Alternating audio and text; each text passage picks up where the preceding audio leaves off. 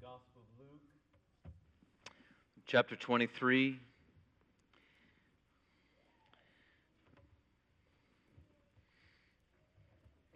We've heard it already this morning, this afternoon.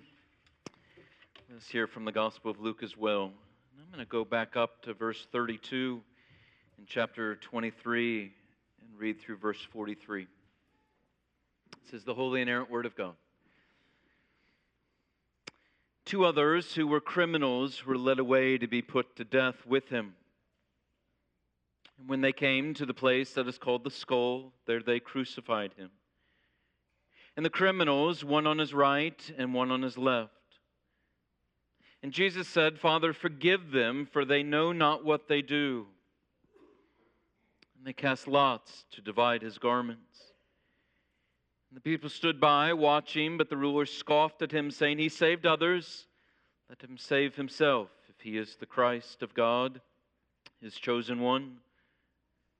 The soldiers also mocked him, coming up and offering him sour wine, and saying, 'If you are the king of the Jews, save yourself.' There was also an inscription over him, 'This is the King of the Jews.' One of the criminals who were hanged railed at him, saying, 'Are you not the Christ? Save yourself and us.' But the other rebuked him, saying, 'Do you not fear God, since you are under the same sentence of condemnation? We indeed justly, for we are receiving the due reward of our deeds, but this man has done nothing wrong.' And he said, 'Jesus, remember me when you come into your kingdom.'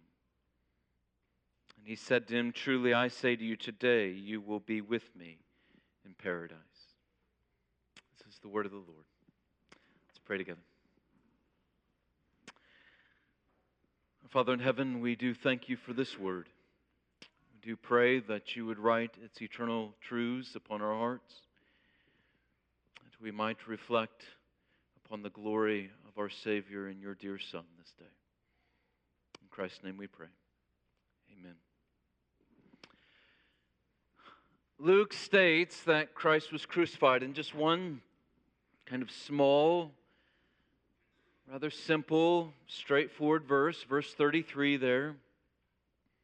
He says, "And when they came to the place that is called the Skull, there they crucified him, and the criminals, one on his right and one on his left." It's just a short phrase, just a little clause. There they crucified him.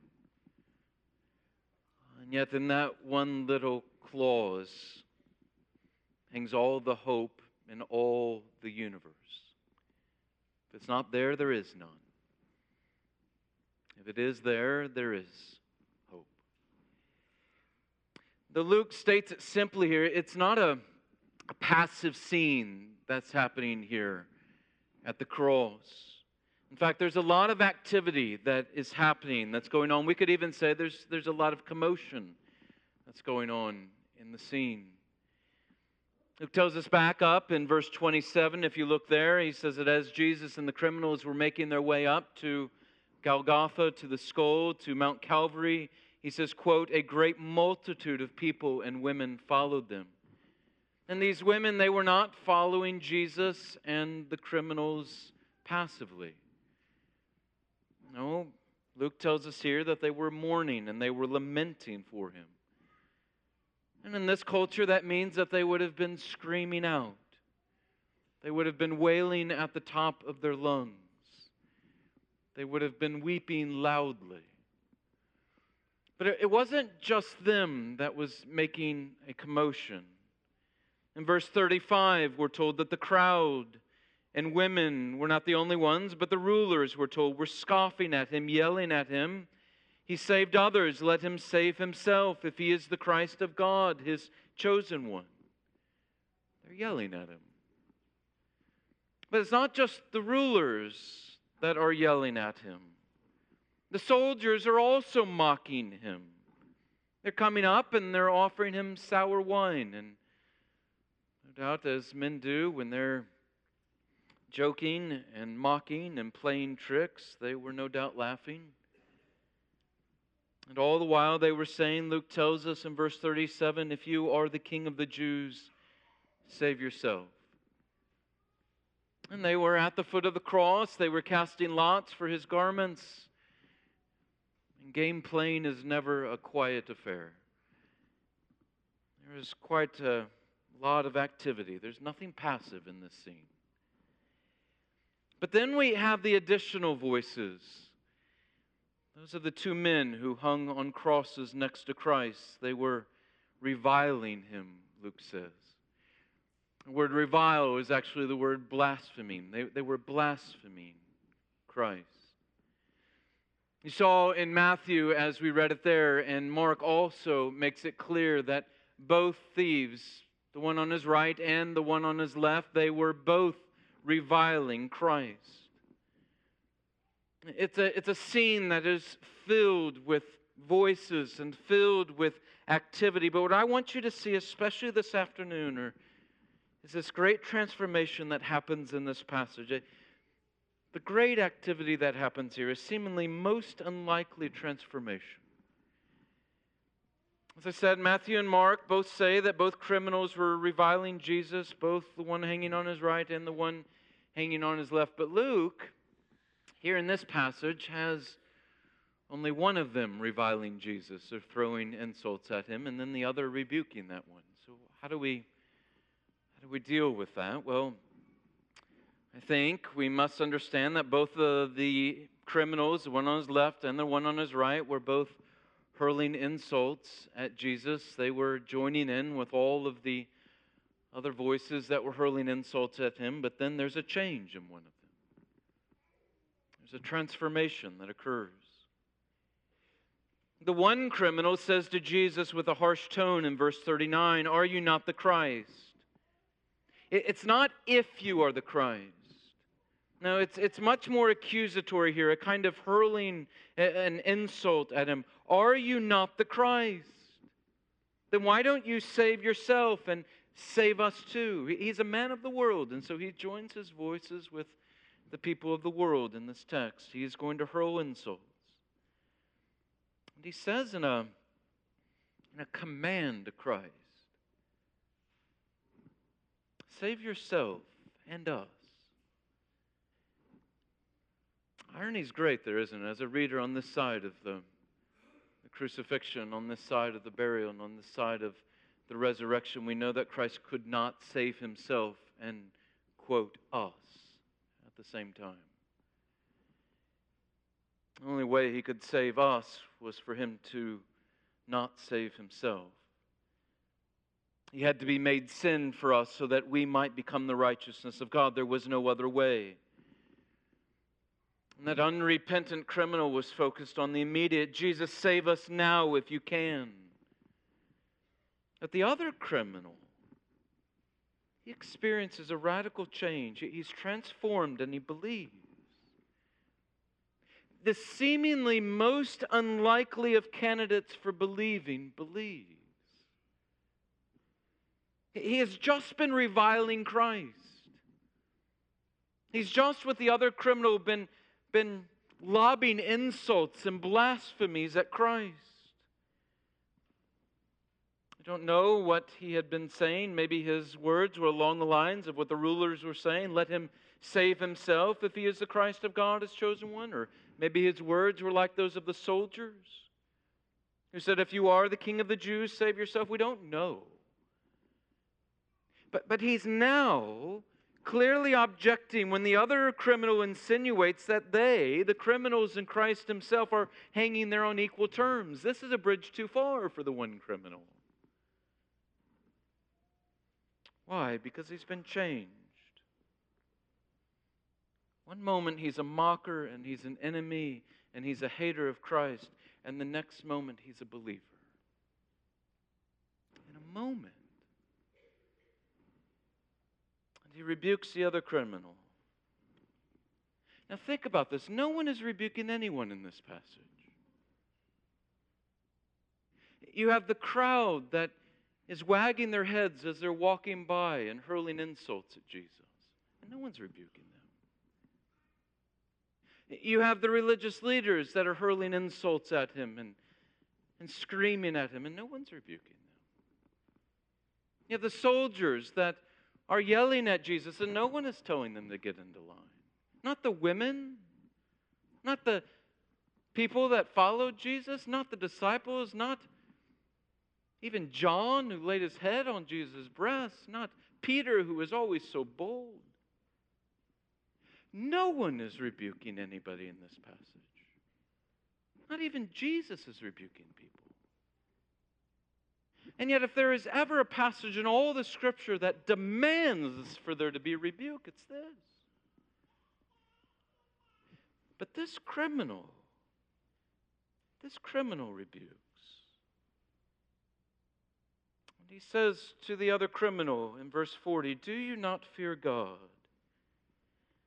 Since you're under the same sentence of condemnation, and we indeed justly, for we're receiving the due reward of our deeds, but this man has done nothing wrong. He's hanging there on a tree, about to die. And he believes in Jesus." And if everyone's saved in the Scriptures, I think he is surely the least likely candidate. He's a criminal. He's a mocker. And he's about to die, and yet he's the one who believes. It's quite a confession he makes too. First, he recognizes Jesus' innocence. He says in verse 49, "But this man has done nothing wrong." His witness is very similar to the witness that we have heard over and over in the gospel up to this point. Pilate will do it 3 times. In chapter 23, verse 4, he will say this, "I find no guilt in this man." He says it again in verse 14 of chapter 23. "You brought me this man as one who was misleading the people, and after examining him before you, behold, I did not find this man guilty of any of your charges." And again, for a third time, in verse 22, Pilate will say, a third time he said to them, "Why? What evil has he done? I found in him no guilt deserving of death." And Herod's not the only one. He will testify that Pilate said the same thing in verse 15. That Herod said the same thing. He said, "Neither did Herod. For he sent him back to us. Look, nothing deserving of death has been done by him." And now you have this criminal echoing what was said by Pilate 3 times and what has been said by Herod. This man has done nothing wrong. They're both condemned. They're both about ready to die, and he says, "I know that he does not deserve death." And indeed, he doesn't. Jesus was fulfilling what had been prophesied in Isaiah 53. He poured out his soul to death and was numbered with the transgressors. Yet he bore the sin of many. This criminal recognized who Jesus was. But second, this criminal recognizes who he is, that he himself is a sinner. He doesn't deny it. He looks at Christ and he sees perfection, and he looks at himself and he sees a sinner. Verse 41. "And we indeed justly." We're hanging here justly. This is all necessary, that we would know who Christ is and that we would know who we are. So this man did not look to himself for salvation. He did not look within for salvation. He knew he had nothing to depend upon, so he looks to Christ. He looks to Christ in faith, and in a wonderfully simple yet profound expression of faith, he says, "Remember me. Remember me." That's a good cry for someone who knows that they have absolutely nothing to offer, and they have to receive everything. Remember me. Third, he amazingly understood that Christ's death upon the cross did not mean that he failed to be the Messiah and Savior of his people, but rather that this was the very way he would do so, in the very route by which he would be enthroned as king. He says, "Remember me when you come into your kingdom," not if. but when you come into your kingdom. What faith. This man who had so little to go on, so very little reason to believe. In fact, he had every reason not to believe. And yet he believes. How do we explain such a radical transformation? How do you explain that? The answer is the seemingly most unlikely believer is saved by the activity of the seemingly most unlikely Savior. Christ is not passive in this scene either. He is very active, so active that he is saving this man next to him in the very moments that he's breathing his very last breaths. You think upon this scene, and Christ is in his moment of greatest weakness. His body is being torn asunder. Physical strain would have been absolutely excruciating. But the real burden was that his soul was being forced to endure an unrelenting anguish. Unlike anything that you and I can comprehend with our little finite minds. Because the infinite Son of God is receiving and experiencing the feverish wrath of his holy, sovereign, all-powerful Heavenly Father.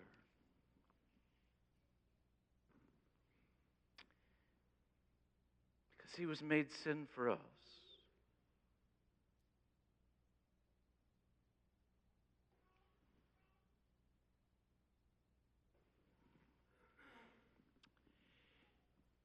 And the Father was executing his judgment upon that sin. And all the while men were reviling him and tempting him and saying, save yourself. Save yourself if you can.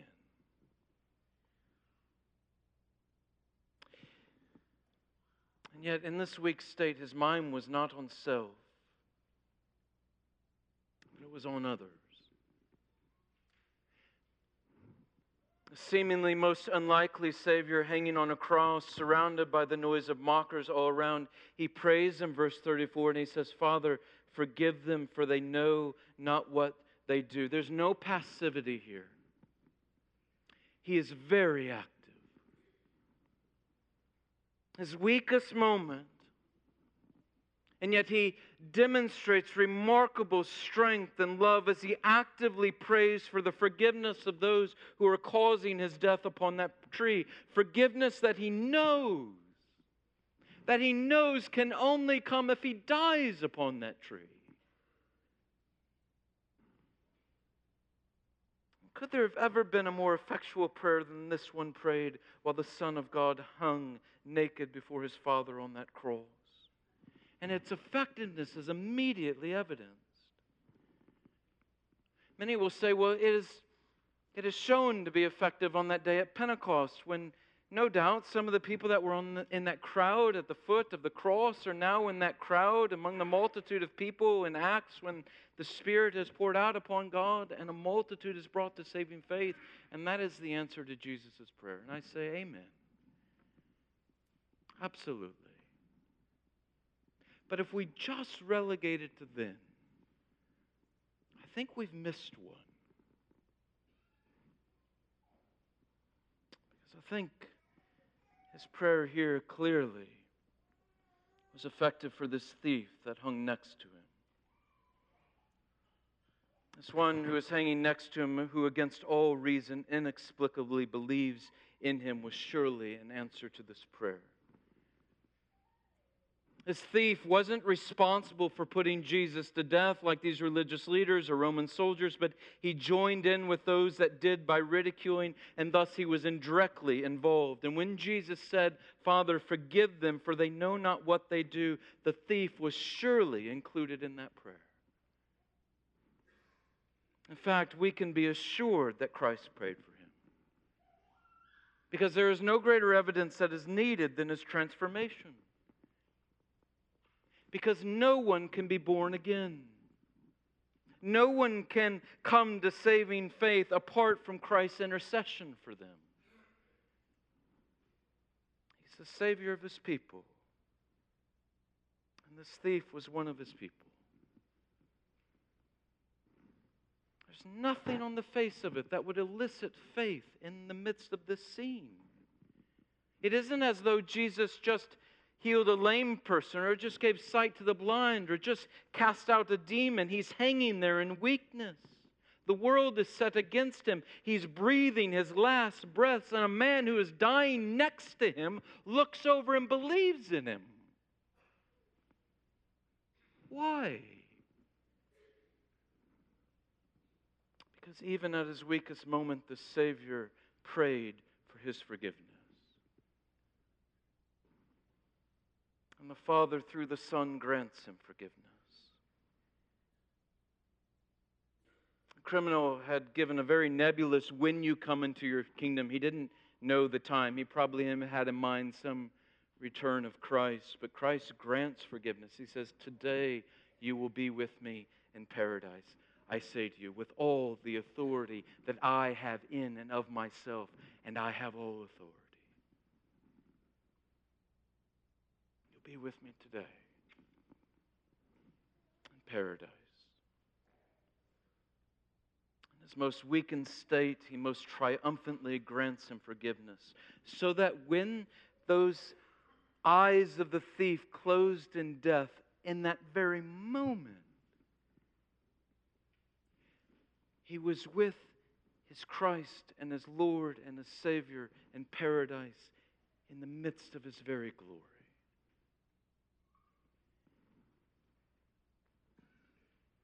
Because Christ not only prays for his forgiveness, not only grants his forgiveness, but he secures his forgiveness.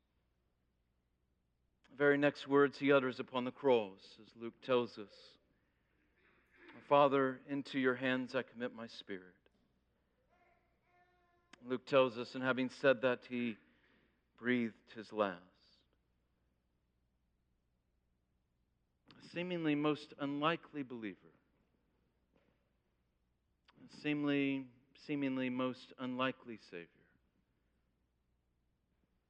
dwelling in paradise and eternity forevermore together.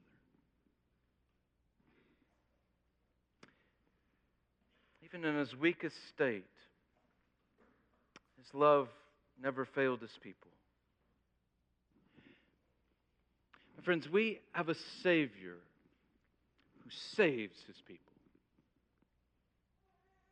Not potentially saves them, not possibly saves them, but saves his people. He prays for their forgiveness. He grants their forgiveness. He secures their forgiveness. And I don't think it's a mistake that the very last person to believe upon Jesus in his earthly life, before his death, was the seemingly most unlikely convert there could have been.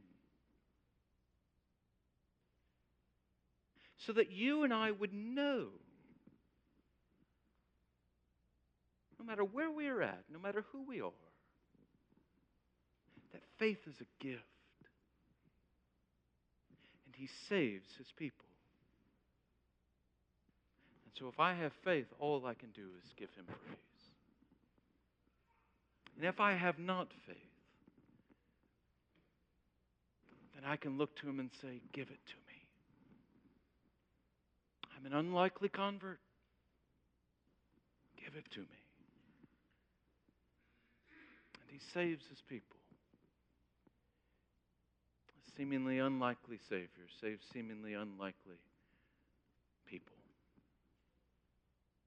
sinners like us. Let's pray.